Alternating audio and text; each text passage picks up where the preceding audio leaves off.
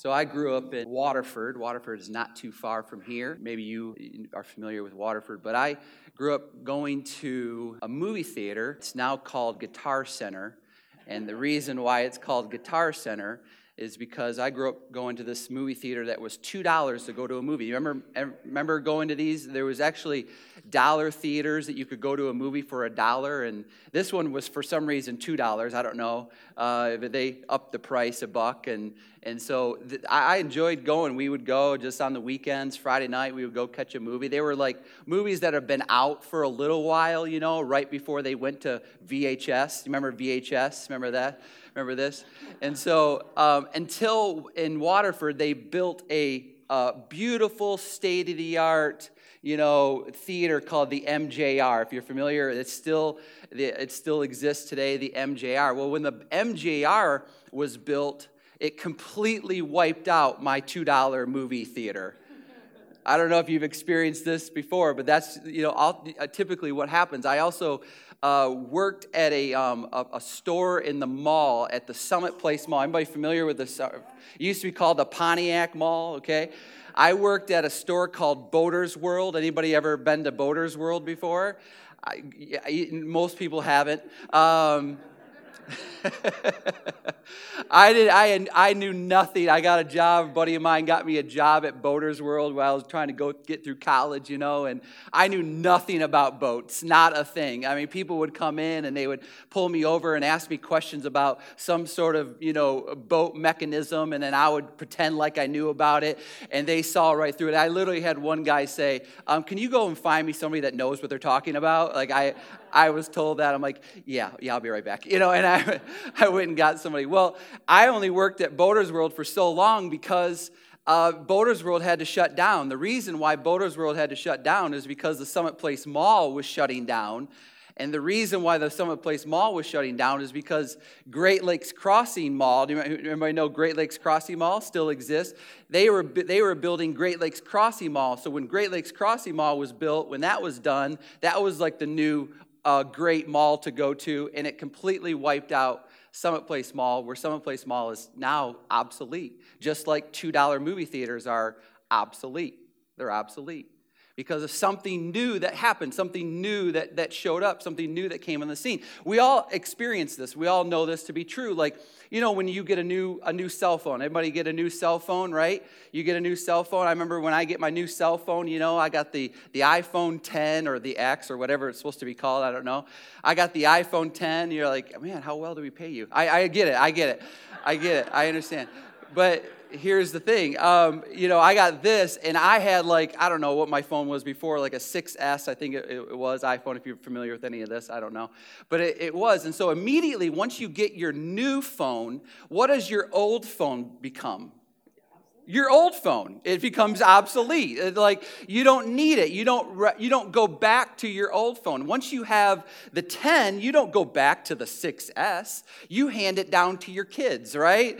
You're like, here you go, you can have this, and they're like, gee, thanks a lot, you have the 10 and I got the 6S, so it becomes old. Automatically we think that, even though it's not really that old in age, we refer to it as old, and it almost becomes for you obsolete. We got a new a couch in our house. We redid our basement, and so we thought we had this couch that we used to have in our living room, but we got a new couch for our living room, and so we put what do we call it now? The old couch. Yeah, you guys are listening. The old couch downstairs. So we had the old couch downstairs because we had a new couch upstairs, but then we wanted to get a new couch for the downstairs because the couch downstairs was really old, and so now we have the old couch in our garage. It's not really that old. I know it's still in my garage. I just haven't done anything with it. If you need a couch, you can have it, but you don't want it because it's old. It's old. This is oftentimes what Jesus was referring to. Jesus would talk about things, and it was almost like when Jesus would talk, he was almost like making something sound like that it was becoming, this thing is going to be old, and there's something new going to happen. That there's something new and so Jesus would talk about this, and they were sort of his listeners, his audience, and especially the religious people were going, wait a minute, what are you saying? You're saying that you're going to start calling something old, or there's going to be something that's going to be referenced as obsolete? But because you're talking about something brand new. And a couple examples of that is when Jesus would, we know it as the Sermon on the Mount. And we think that Jesus would share this Sermon on the Mount or give these concepts of the Sermon on the Mount everywhere that he went. So we have it recorded in the Gospels, but oftentimes over Jesus' 3.5 years of being on this earth, that he would share these concepts and teach these concepts wherever he went. And so he would say things like, you have heard that have been said. He would sort of reference, some history and some of their Judaism and their faith and the laws of Moses and the prophets. And so he would reference some of these teachings, these Old Testament or what we call Old Covenant teachings. And he would say that you have heard that it was said. But then he would make another statement after that. He would say, but I say to you. So what he would do is that he would say, you heard it was said this way, but I'm saying to you something new. I'm giving you a new teaching. I'm giving you, and he would claim, and that's what was so upsetting about this for people, that he would claim this as having authority. He would put himself, and this was radical for them. And if we could put ourselves in that culture at that time frame, you would feel it. You probably don't feel the tension right now, but I'm telling you, he would put himself on the same level playing field as Moses. He would claim authority just like God gave Moses authority. He would claim authority in the same way. As a matter of fact, he would even say, I'm greater. He would make statements to say, I'm greater than Moses. Because he would make statements like, you have heard that it was said, do not commit adultery. And so he would make this statement, you have heard, do not commit adultery. But I say to you that any man or any person that looks at a person in a lustful manner has committed adultery in their heart. He upped the game of authority. He took it to a whole level. He was claiming something not better. He was claiming something new. Something new. He would teach a principle, and he would say, you know what? He said, what's so funny? He said, why would we, and he would talk about old clothes, right? And he would talk about old clothes that people would wear, and he would say, why do we take our old clothes that have holes in them and then take new fabric and take some new fabric, and fabric was very valuable at that time, very, very valuable.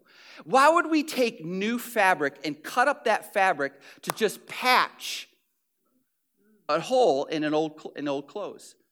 And he said it a little bit differently than I'm saying it, but ultimately this is what he's saying. He's saying, why would we take something new? Why wouldn't we make something new instead of taking that new piece of fabric and putting a patch on something old? Jesus didn't come to patch up something old. Jesus came to make something new.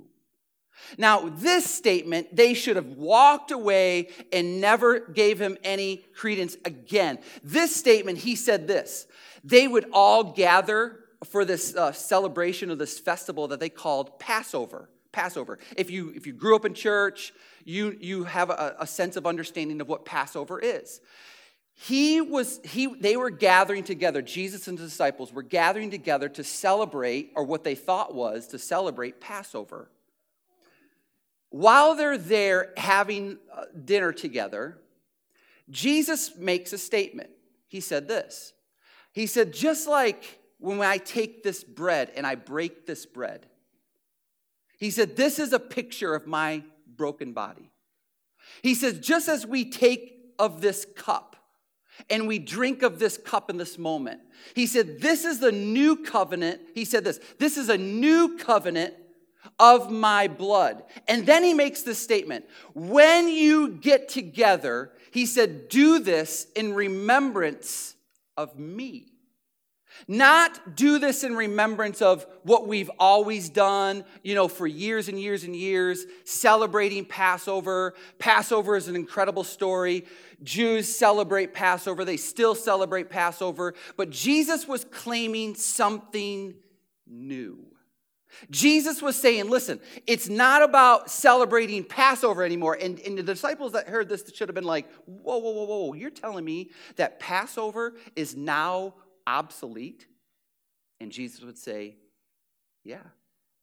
Because what I'm giving to you is something new. What I'm telling you now, instead of celebrating Passover, what I'm telling you now is that when you get together and you break bread and you partake of the cup, and you do this now in remembrance of me, Jesus is saying. He came and claimed something brand new. Now, they would hear these teachings and they would start to question him. And here's what his response is to their questions. And so here's what his response would be. In Matthew 5:17. Do not think. So why would he have to say do not think? Because this is what they were thinking. Do not think that I came to abolish the law or the prophets. He says, I did not come to abolish, but to fulfill. He said, I didn't come to, so what are the law and the prophets? Well, the law and the prophets are simply this. It's what Jews, even Jews today, call, what we call the Old Testament. If you're ever having a conversation with a Jew, never call it the Old Testament. They're offended by that because it's not old to them. It's not old to them. It's still relevant for them. And so this is what they would call, even Jews today would call the law and the prophets. But we call it, Christians call it, the Old Covenant or the Old Testament. Their covenant and testament are sort of synonymous with one another. This is what they would refer to. The old prophets, they would refer to it, the law and the prophets would refer to it as Old Covenant or Testament. Now, go back to verse 17. So Jesus is saying, listen, I didn't come to abolish that. No, I came to fulfill it. And that's exactly what Jesus did. That there was a requirement that came from the law, and that we couldn't meet that requirement. And so Jesus came and said, I can meet it. I can fulfill that requirement. And so he did. He met that requirement by sacrificing himself on a cross for our sins. And then when that was fulfilled, it was finished. That's why when Jesus hung on a cross, he made the statement, it is finished. In other words, the law and the prophets, the old covenant, it is finished. It's been fulfilled, and it's now finished. So, just to get us all on the same page here, here's the differences between Old Covenant and New Covenant. First thing, Old Covenant, it's conditional and it's temporary. So God has made two separate covenants. One for in the Old Covenant, or you know it as your Old Testament, that covenant, those promises are conditional. In other words, when God made the covenant with Moses, he said this. He said, Moses, if you and your people do what I want you to do, I'm going to bless you. When you and your people don't do what I want you to do, you're going to get it. It was conditional.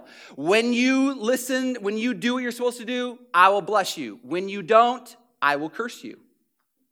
This was conditional. And oftentimes we pull Old Covenant or Old Testament concepts into our faith because we think that our relationship with God is conditional. It's not. It's not. It's unconditional. Our new covenant that we have, or in other words, our New Testament, that is unconditional. Meaning that regardless of what you do or don't do, God still loves you. Regardless of the choices that you make or the decisions that you make, he still is crazy about you. He still wants to bless you. The view now is like parents and a child. The way that God sees you is one of his kids. And your kids can really mess up. Your kids can really make poor decisions. But do you stop loving them? No.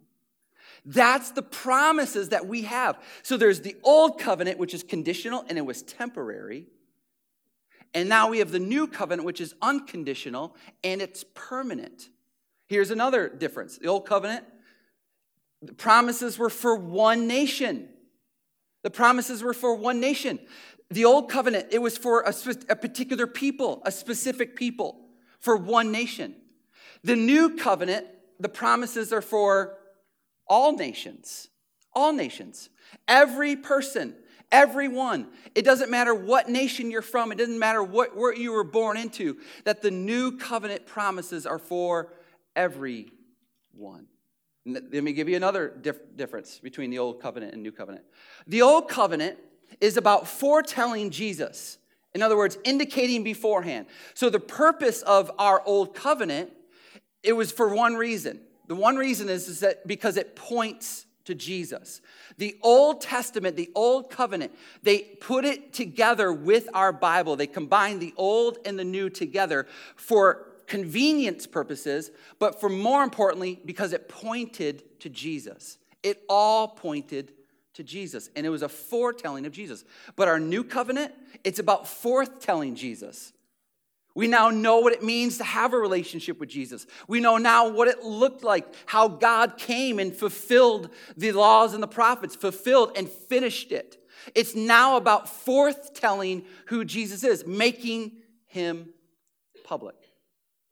And here, don't get me wrong, all Scripture is divinely inspired. All Scripture is divinely inspired. All Scripture is profitable. Old covenant is divinely inspired and profitable, but not equally applicable. It's not equally applicable, and I'll prove it to you in a minute. So we live now in a new covenant.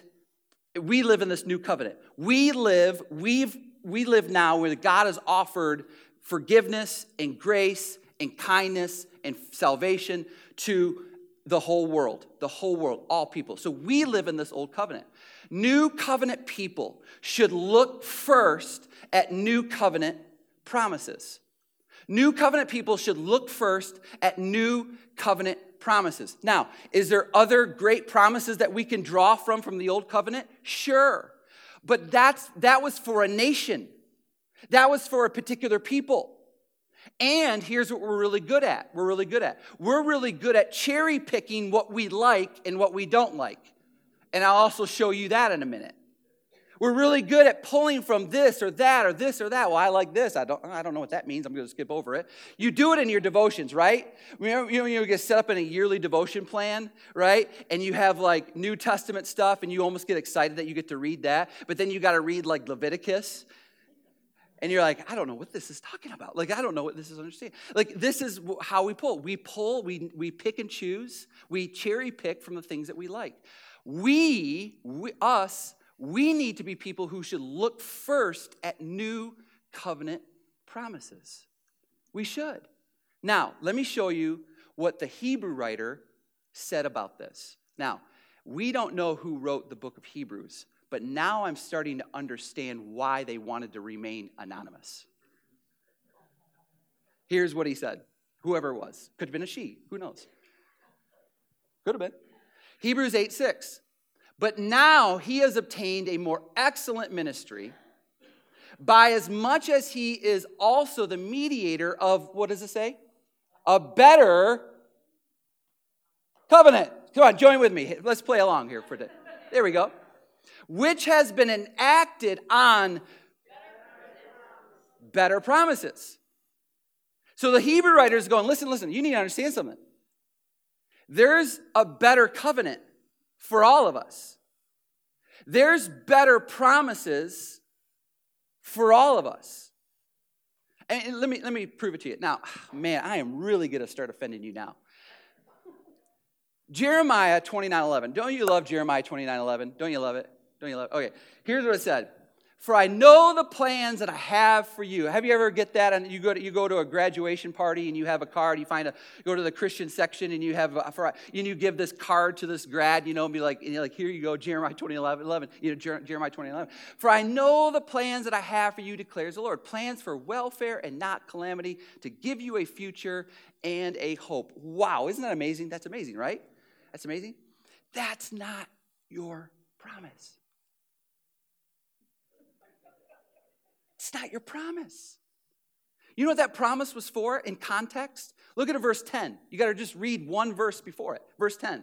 For thus says the Lord, when 70 years have been completed for Babylon, I will visit you and fulfill my good word to you to bring you back to this place. You know what this was for? This was for a particular people, a particular nation who was taken out of their homeland, brought into captivity in a place called Babylon. And God said, in 70 years after you serve your time there, then I know the plans that I have for you. So maybe if you want to claim that promise, you have to wait 70 years if you find yourself in Babylon. But the Hebrew writer is saying, you know what? It's a good promise, but there's better promises. There's better promises. Let me give you a better promise, Philippians 4:19. And my God will supply all your needs according to his riches and glory in Christ Jesus. What a promise. Hey, that's for you. That's for you. That we have a God who has a supply of riches in his glory that he's going to give you when you need it. What a promise. I mean, this is to me, I don't think I convinced you. Let me give you another one. Romans 8:28. And we know, this is for you, and we know that God causes all things to work together for good to those who love God and to those who are called according to his purpose. Aren't you glad to know that there is a God, regardless of what your situation is or your circumstances is or what happens to you, that he knows and he probably is going to cause it all to work together. Your good and your bad, it's all going to work together to those who love God, to those who are called according to his purpose. These are better promises. These are better promises. The Hebrew writer isn't done. Let's go back to the Hebrew writer. Again, anonymous. I understand why. Hebrews 8:13. And when he said a new covenant, he has made the first obsolete. But whatever is becoming obsolete and growing old, you can participate, is ready to disappear. You know what he's saying? He's saying these are things, this is now a covenant that is now becoming obsolete. It's old. It's old because there's something new that has come. There's a new covenant. It has, according to the Hebrew writer, better promises. Now, you understand this concept, right? And I even shared with you some of my own personal experiences. But you understand the concept of something that becomes obsolete, right? It used to be new. Let me show you an example. Remember those? Remember that?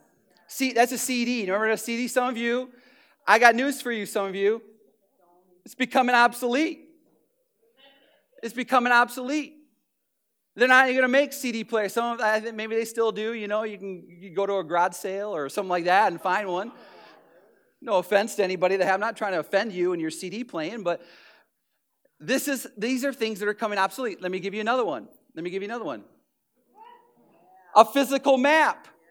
Anybody remember? Like, I would go to AAA. Anybody would go to AAA?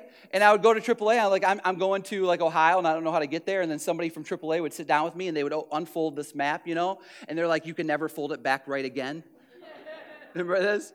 And they would open up this map, and they would take a highlighter. Okay, here's where you're going to start, and then you're going to get over here, and you're going to change things. Isn't it so much better now that we have like the ability to type in an address in our device, and it literally talks us through? I mean, that's right. I need it too. I don't even know how I got around.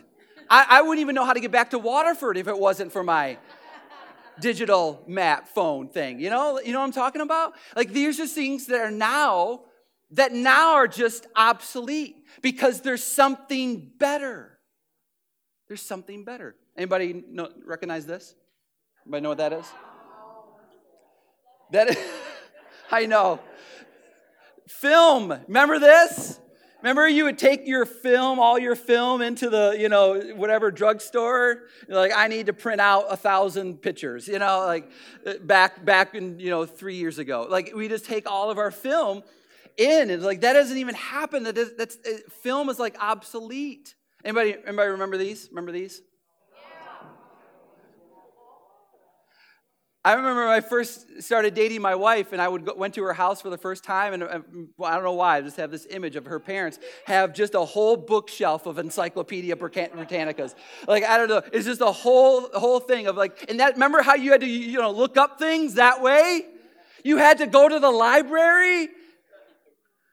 Is the library still open? No, I'm just kidding. I'm kidding. These are things that are now obsolete. Let me show you one more. Remember? Boy, those were the good old days, weren't they? I'm with you. I miss these things, I miss going through, Sam Goody, standing there looking at CDs, and figuring out which CD I want to get, I'm like, oh, cool, Stone Temple Pilots, Nirvana, Pearl Jam. Sorry, I'm telling you too much, giving you too much information about me. You guys, this is all now side conversations happening all around the place. Remember we used to go to Blockbuster? You used to go to Blockbuster and look at movies, and you would pull the box open and there was no movies behind there. How disappointing that was, right? These are things that at one time or another, they were new and they were relevant. But then something better came along. Isn't it? Do you guys know about Netflix? It's cool. Netflix is awesome. Hulu, whatever. It's like these things are better. It's easier. It's more convenient, but it's not the point. The point is that there's just some things that happen that start brand new, that other things just become obsolete. They become obsolete. So here's the whole point. Stay with me. Here's the whole point. For the next few weeks, we're going to take our point of view. We're going to take our point of view from a covenant God made with you. What if we looked at different areas, different aspects of all of our lives, and we looked at what God had to say to you? Because God made a new covenant, and the old covenant is obsolete. The old covenant has disappeared. And God has established a brand new covenant, a covenant that he said is better promises. So let's take our point of view from a covenant that God made with you. The other covenant was for a nation. At a particular time, God was doing something to introduce someone so that something can be now brand new. So let's take our point of view when it comes to important areas like marriage, areas like parenting, areas like relationships, areas like finances, other areas maybe like what you do as an employee or an employer, maybe the church, because the church is a new covenant concept. It's not an old covenant concept. It's just a new covenant concept. And I just want to give you a couple examples of why we should take our view from a covenant that God made for you and for me.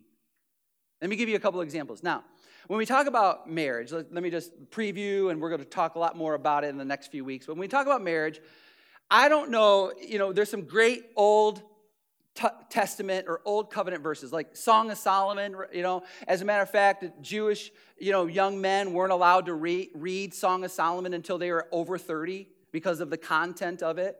So they would read Song of Solomon, but then, but they couldn't read it until they were, of the right age. But here's what it says. I don't know if this was some of these things that you found on a Valentine's Day card this week. I don't know if they are or not. But listen, if you yourself do not know, most beautiful among women, go forth on the trail of the flock and pasture your young goats by the tents of the shepherds. Boy, this is romantic, isn't it? To me, my darling, you are like my mar, among the chariots of Pharaoh. Isn't that beautiful? How beautiful you are, my darling. How beautiful you are. Your eyes are like doves. You ever tell your spouse that? No? Okay. How handsome you are, my beloved, and so pleasant indeed. Our couch is luxuriant. He's not done. The beams of our houses are cedars. Our rafters, cypresses. You're just feeling all warm and fuzzy now, aren't you? Wouldn't you love to hear that from your spouse? Our houses are cedars. Our rafters are cypresses. Your eyes are like doves. Your spouse would look at you like, what are you talking about? Like, what are you saying right now? You know who wrote this? You know who wrote this? This guy wrote this. His name was Solomon. Let me tell you why we probably shouldn't take marriage advice from Solomon. Here's what he said. He had 700 wives and 300 concubines, and his wives turned his heart away. I don't know if we want to take marriage advice from Solomon. But we don't have to. It's the old covenant. I don't know. Would you take marriage advice from somebody that said, I have 700 wives and 300 concubines? Oh, what do you have to teach me? I mean, they would probably have a lot of information when it comes to, he probably had a lot, but boy, how stressed was he? Oh my heavens sakes. I just have one.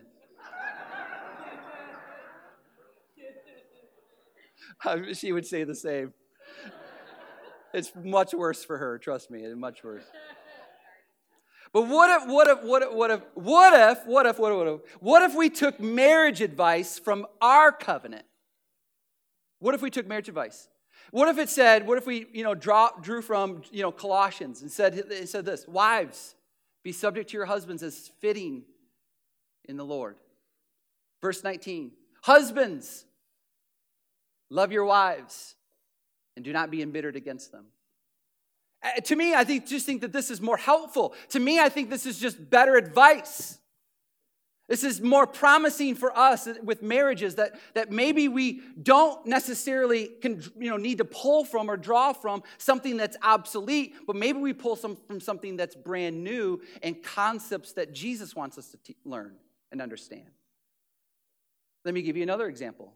Now, parenting. I know maybe we can learn some things about parenting from the Old Covenant, but I don't know if this is the best advice. Let me give you another one. If any man has a stubborn and rebellious son who will not obey his father or his mother, and when they chastise him, he will not even listen to them, then his father and his mother shall seize him and bring him out of the elders of the city at the gateway of his hometown. Then what will happen? They shall say to the elders of the city, this son of ours is stubborn and rebellious. He will not obey us. He is a glutton and a drunkard. So now they're making fun of him. Then all the men of the city shall stone him to death. Is this the kind of parenting advice we want?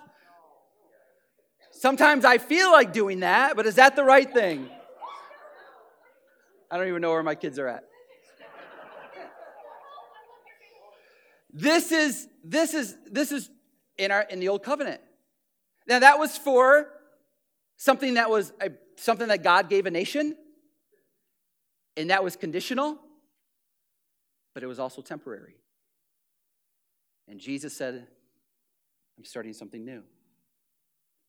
Isn't this one better? Ephesians 6:4. Wouldn't this be better? Fathers, do not provoke your children to anger, but bring them up in the discipline and instruction of the Lord. Isn't that a better one? I think so. I mean, when it comes to relationships, you know what the nation of Israel was like in the Old Covenant? You know what they were like? Look, let me show you just a picture. There's multiple verses. There's too many verses to try to give you just one. But this is how the nation of Israel was. They were exclusive, meaning that they were God's particular people, God's specific people. But they were also inclusive because they knew that they were God's people, that they were inclusive. They just stuck together. And so for them, it was Israel versus everybody else. They didn't let anybody in, and they didn't let anybody go out. God said, you can't eat their food, you can't drink their drinks, you can't wear their clothes, and you certainly can't adapt to their religion. You stay to yourself. This is an Old Covenant concept of relationship. It was exclusive. They thought of themselves as exclusive. By the way, we have some of that in the mindset of the church. And they were inclusive, by the way, that is filtered into the church. But they thought that they were that. And they kept to themselves. They kept to themselves. But that's not New Covenant. New covenant is this, Philippians 2, do nothing from selfishness or empty conceit, but with humility of mind, regard one another as more important than yourselves. Do not merely look out your own personal interests, but also on the interests of others. Have this attitude. What kind of attitude? Have this attitude in yourself, which was also in Christ Jesus. This is the kind of relationship that our covenant is informing us. This is the kind of relationship that we have with people. This is the kind of marriage that we find in Colossians and Ephesians. Parenting that we find in Ephesians. Philippians, the way that we relate and we treat other people. This is what should inform us. Let's take our cue. Let's take our point of view from a covenant that God made with you. Let's do that. And so for the next couple weeks, we're going to look at better promises. We're going to look at better promises. And we're not going to do what we like to do, and we're not going to cherry pick. We're not going to pull from, take from, like this, don't like that, not sure about this, don't understand that. Oh, that's kind of neat. That makes me feel better. We're not going to do that. We're just going to pull from our new covenant and see what God has to say to you, because God has established something better for us. He's given us something better, and the promises that we can claim are better. They're better. The Hebrew writer said, the old, because of the new, is now obsolete. And it's old. And it's old. Father, we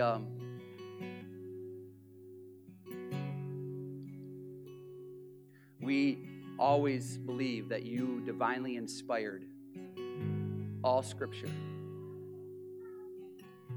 Though we have to understand that not all Scripture is necessarily applicable to every element and aspect of our lives. Certainly in the areas that are most important, like our marriages, our relationships, our family dynamics, the way that we treat other people, the way we respond to harsh, unkind words, the way that we handle our finances, and even what the church should look like, and the way that the church should function, and staying true to what your word says, staying true to sound doctrine, but not that we pull from different elements and that we take out of context, because those are promises for another time and another people. But you give us better promises for us, living in this new covenant that you've established with the world, because you so loved the world and you gave your one and only Son. And those that believe in him will not perish, will have eternal life. What a promise. It's better. What a promise. Thank you for your love and kindness to us. Thank you for your grace that you extend to us. As we look over the next few weeks, some areas, some topics, some situations that could be challenging, I pray, Lord, that you give us the grace to know that because you say them, that you have the best in mind for us, because you're always for us and never against us. In Jesus' name.